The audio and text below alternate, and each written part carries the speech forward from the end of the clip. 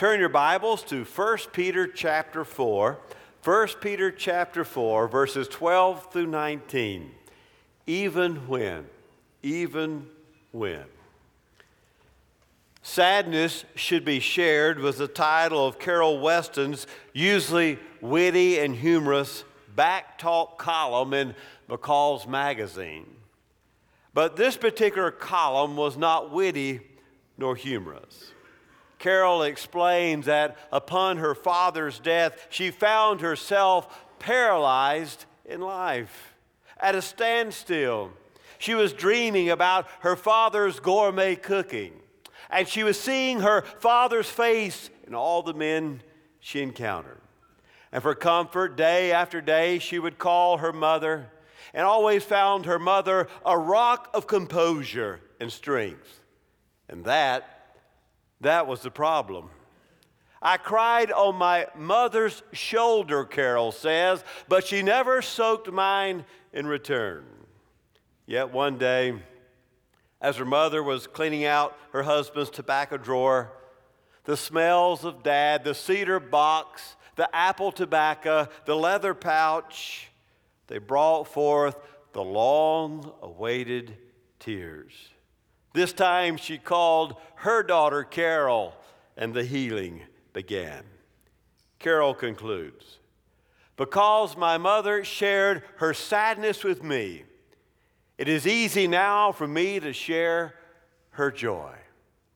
Because my mother shared her sadness with me, now I can share her joy.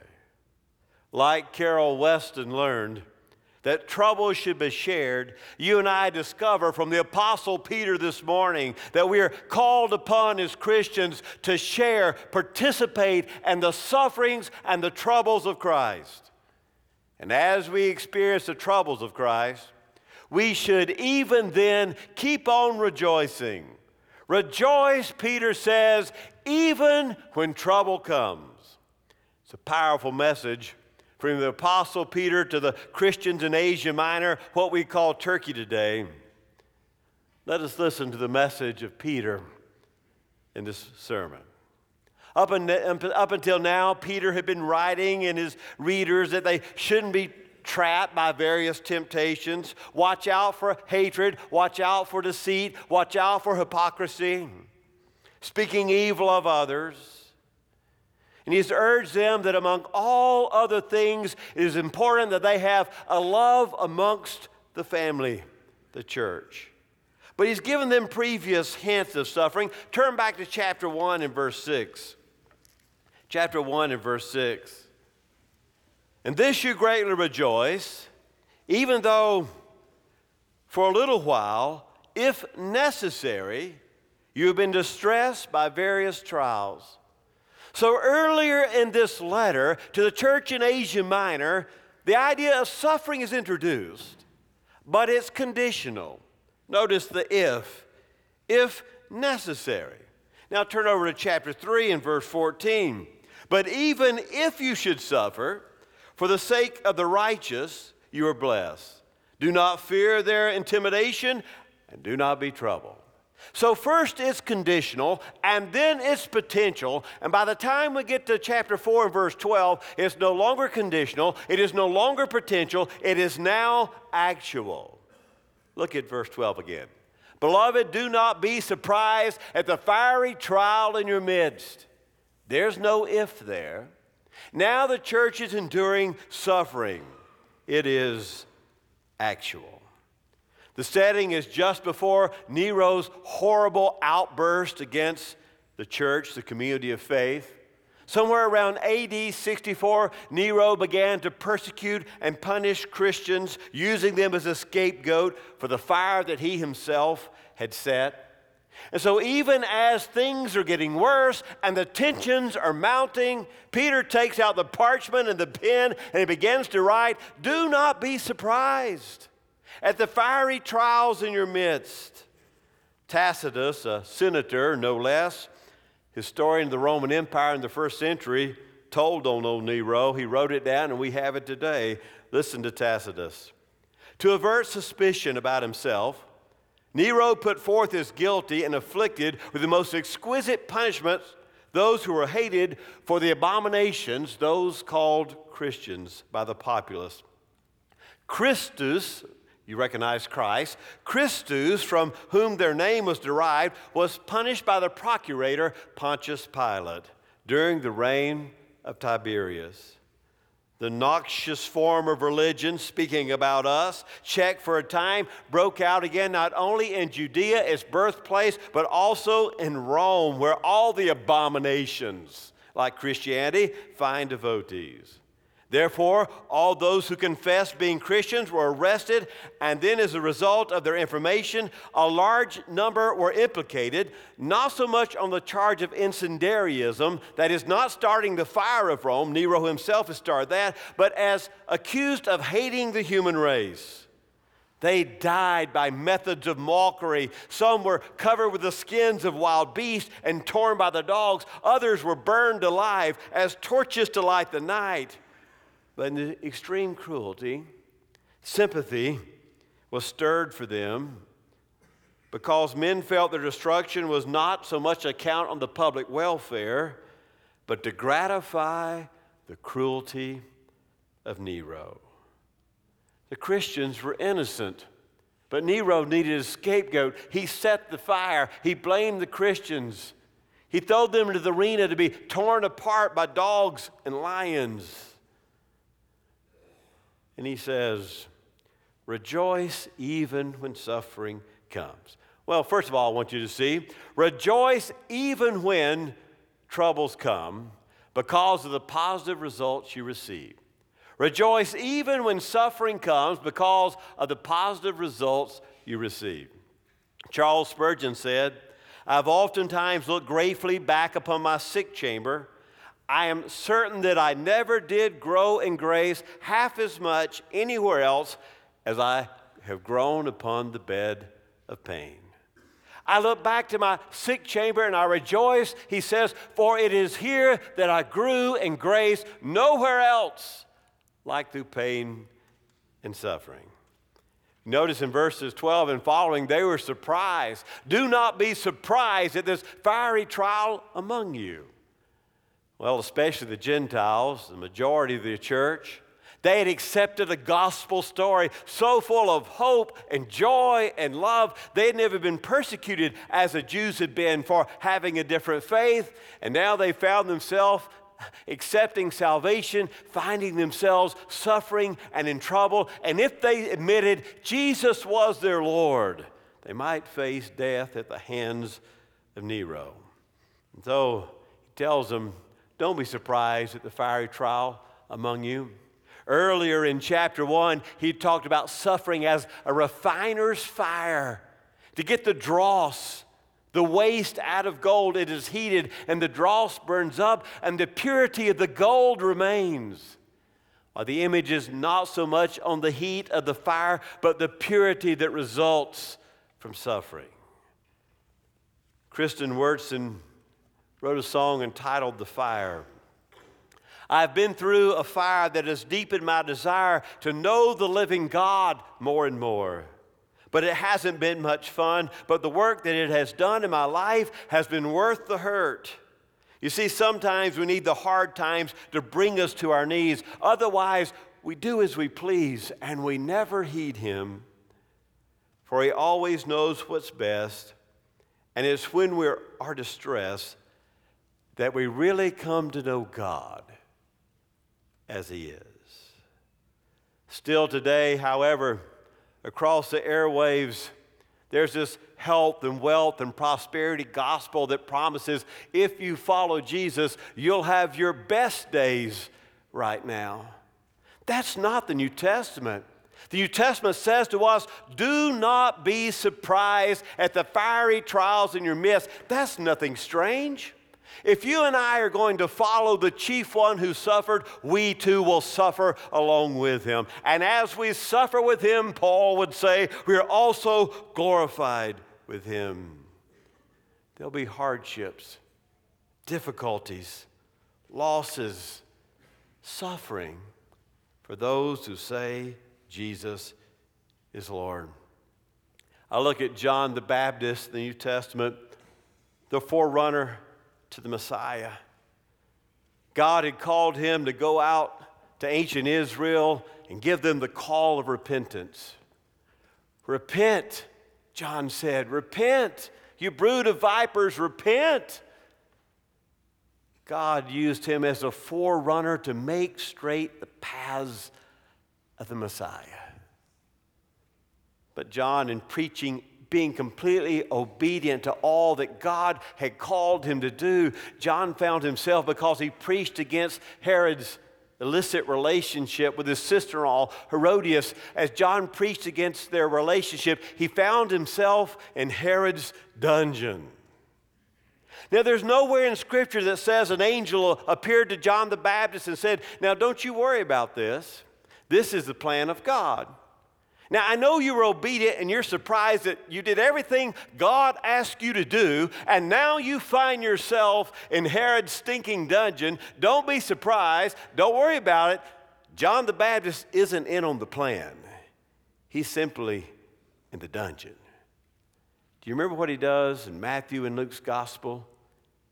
He sends messengers to Jesus while he's in the dungeon, and he asks the question, are you the one? Or do I need to look for somebody else? I didn't know it'd be like this. The one about whom Jesus said there's no one born of a woman greater than John the Baptist. He finds himself suffering. He's surprised at his suffering, and so he sends the inquiry, are you really the one? Or do I need to look for another? Maybe you've been there. Maybe you too have been in that dungeon of doubt, and you find yourselves sending a word to Jesus, are you really the one? Or do I need to look for another? At the end of that story of uncertainty, John the Baptist is beheaded. That's how it ends for him. Or Stephen in the book of Acts, who's stoned to death for saying that Jesus is the Christ. Or just one verse attributed to James, the brother of John, when it says King Herod Agrippa had James, the brother of John, put to death by the sword. In fact, if you look at the 12 men that Jesus picked upon which to begin and build the church, all of them but 2 were executed. One of them committed suicide, Judas, and the other one, John, was exiled to the Isle of Patmos. It didn't go well for them. Paul himself stoned and flogged, most likely beheaded by the Roman Empire. How can we be surprised at the suffering and the trials in our midst as if they are something that is strange? I'm not sure where, but somewhere along the line we've gotten the idea that following Jesus ought to be a piece of cake. That God has this cosmic broom and he walks before us and he sweeps all the suffering and the hardship out of our life. And when that doesn't happen, and when we're sick, and when we suffer, and when we get bad news, we are surprised. Jesus says in John 16, I've told you these things that you may have peace. In this world you have trouble. But take heart, I have overcome the world. Paul wrote, in all our troubles, my joy knows no bounds, for we came to Macedonia. This body of ours had no rest. We were harassed at every turn, conflicts on the outside, fears within.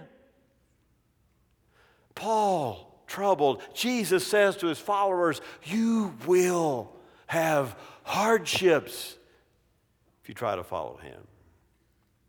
There is in Scripture a consistent, unequivocal expectation given by the biblical writers, and yet somehow we are determined to rewrite the text where we don't suffer, where we don't have hardships, where all of life, if we say Jesus is Lord, is smooth sailing for us. If somehow we have forgotten that God himself is holy and majestic and righteous, that he is creator and we are creation, that God is not accountable to you or to me.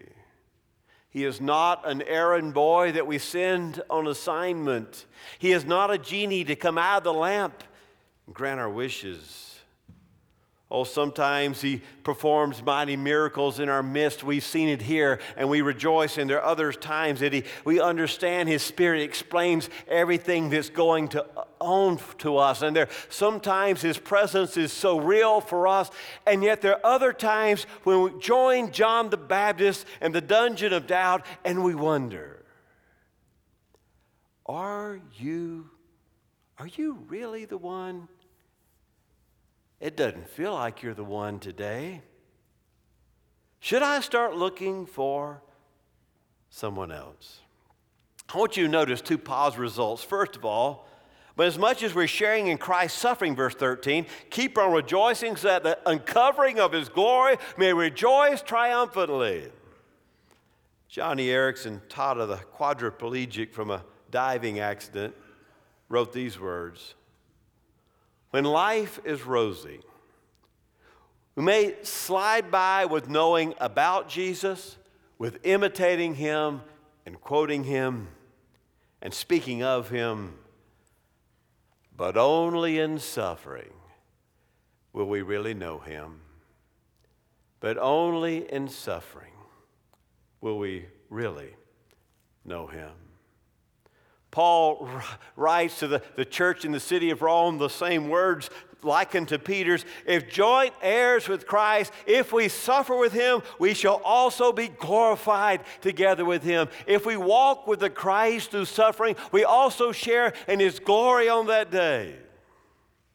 Rejoice, he says, because the first positive result you receive is if you suffer with Christ, you're glorified with Christ.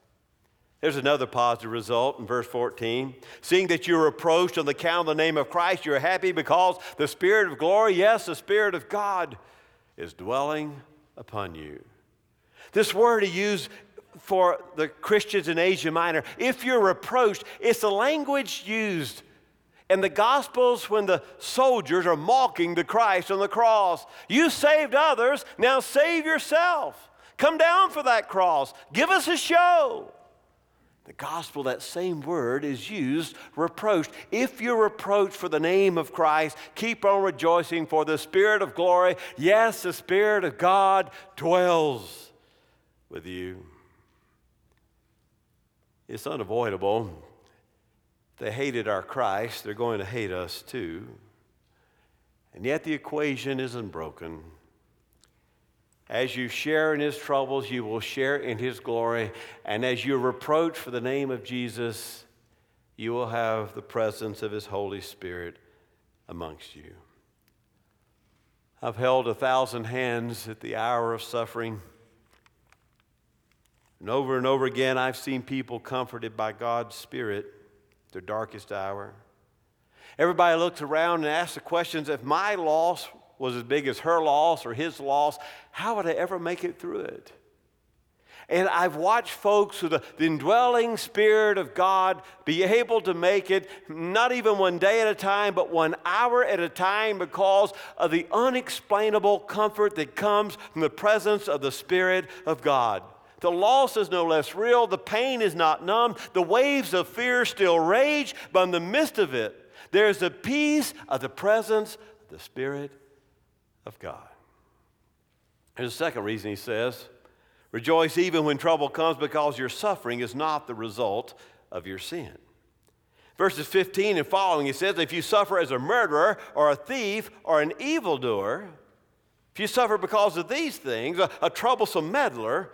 Now, we don't like the way those lists usually work out. Murderer, yeah. Thief, yeah. Evildoer, and then gossip right there in the middle. If you suffer because of that. But if you suffer for those things, I'm not here to help you, Peter says. But if you suffer as a Christian, if the suffering that comes in your life is a result of living a life that exudes the grace of God, well, then rejoice, because your suffering is not the result of your sin. Verse 18, he says, if a righteous man is scarcely saved, what will become of the impious and the sinner? It doesn't mean that our salvation is less certain. It just emphasizes that our salvation comes through troubles and trials and tribulations.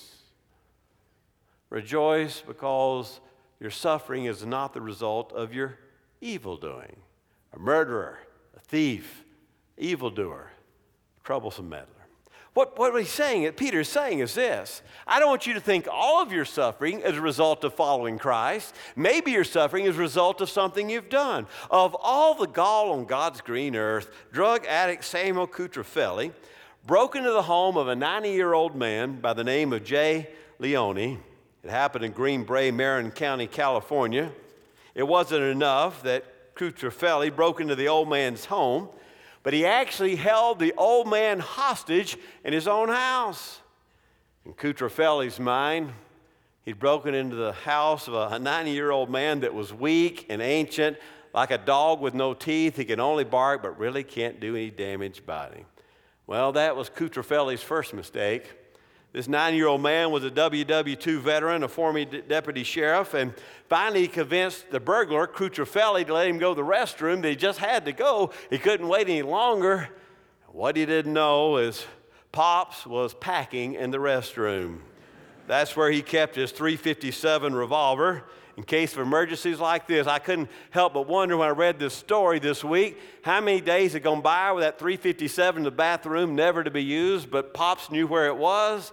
When Leone came out of the bathroom, Cutrofelli saw that he had a gun. He shot Pops in the jaw, but that didn't stop Pops from firing back. And when the gunfire was finished, Cutrofelli had 3 bullets in his body.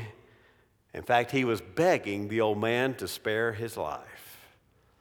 In fact, the moment the old man let his guard down, Cutrofelli ran from the house. The police followed the blood trail and eventually captured him, found out he had harassed other senior adults that day by breaking into their homes. But here's where the story gets bizarre.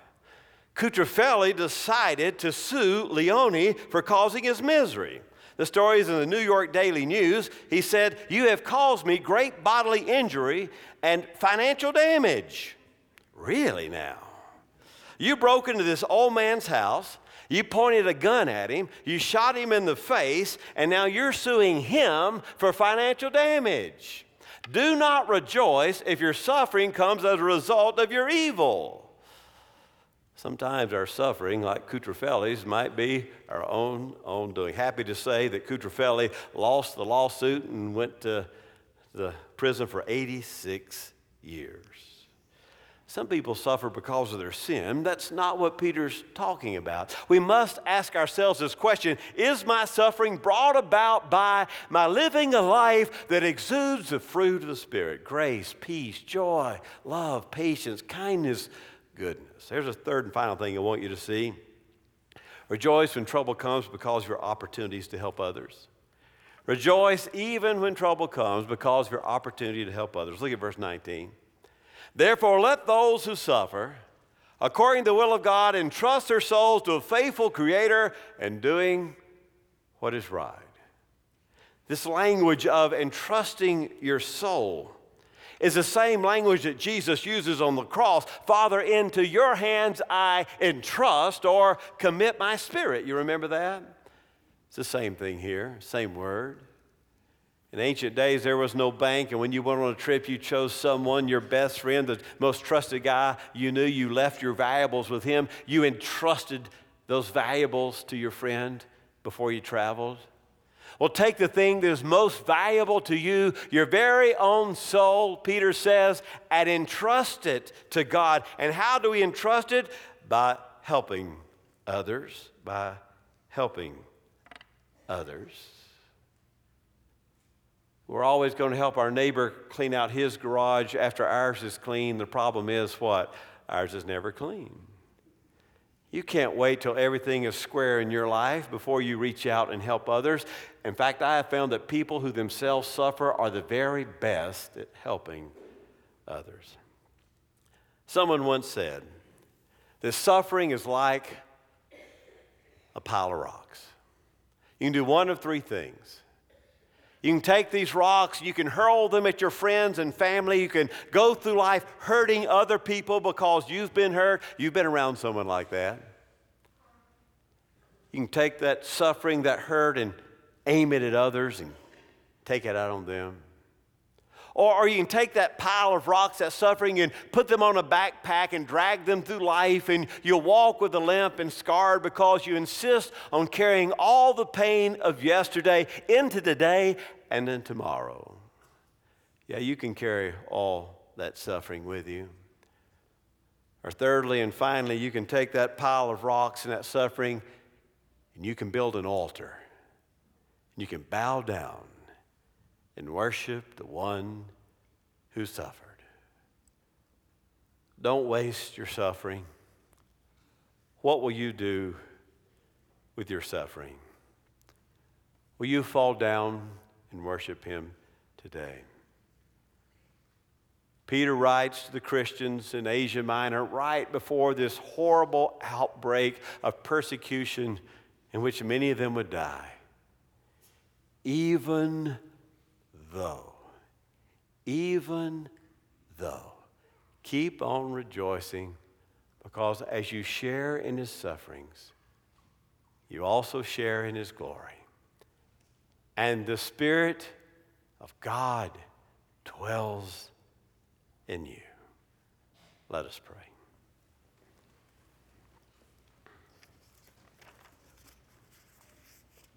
Oh God, those watching by way of television and those in this room, there is a great number who suffer.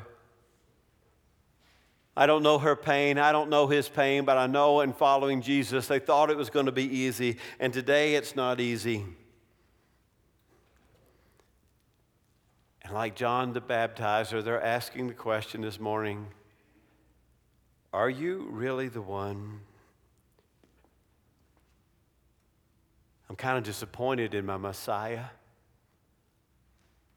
Didn't know it involved a dungeon, doubt, hurt, pain. Are you really the one, or should I look for somebody else? The word comes back that God not only loves and cares, but he puts on flesh and dies on the cross and suffers both with and in place of his people. That he is a God who knows. He watches and hears the cries of his people. And if we suffer with him, we shall be glorified with him. Amen. Why should I feel discouraged? Why should the shadows come? Why should my heart be lonely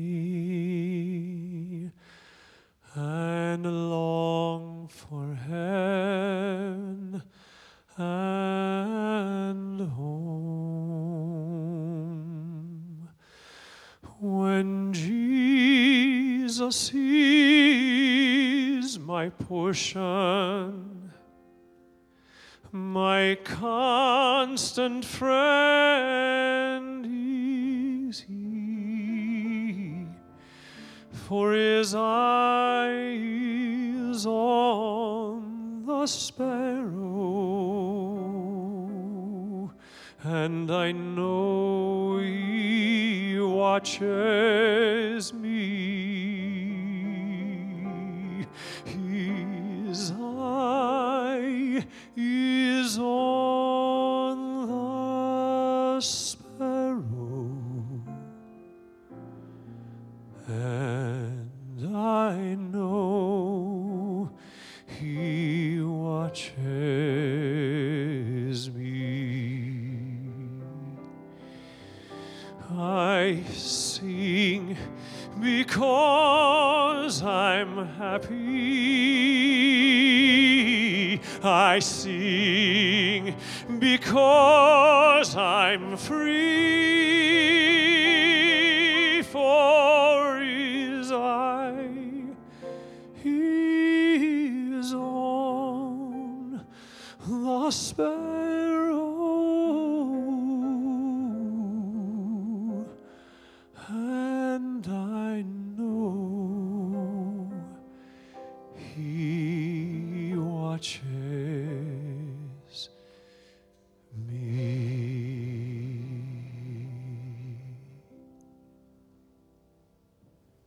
Our hymn of invitation today is 624. Maybe you're here this morning. It is your morning to come and proclaim the lordship of Christ Jesus in your life. Your morning to come and say, I'm a sinner and I need a Savior. Maybe it's your morning to come and be a part of this great fellowship called First Baptist Church. 624. If you have a decision to make this morning, I'll meet you at the front. Stand together as we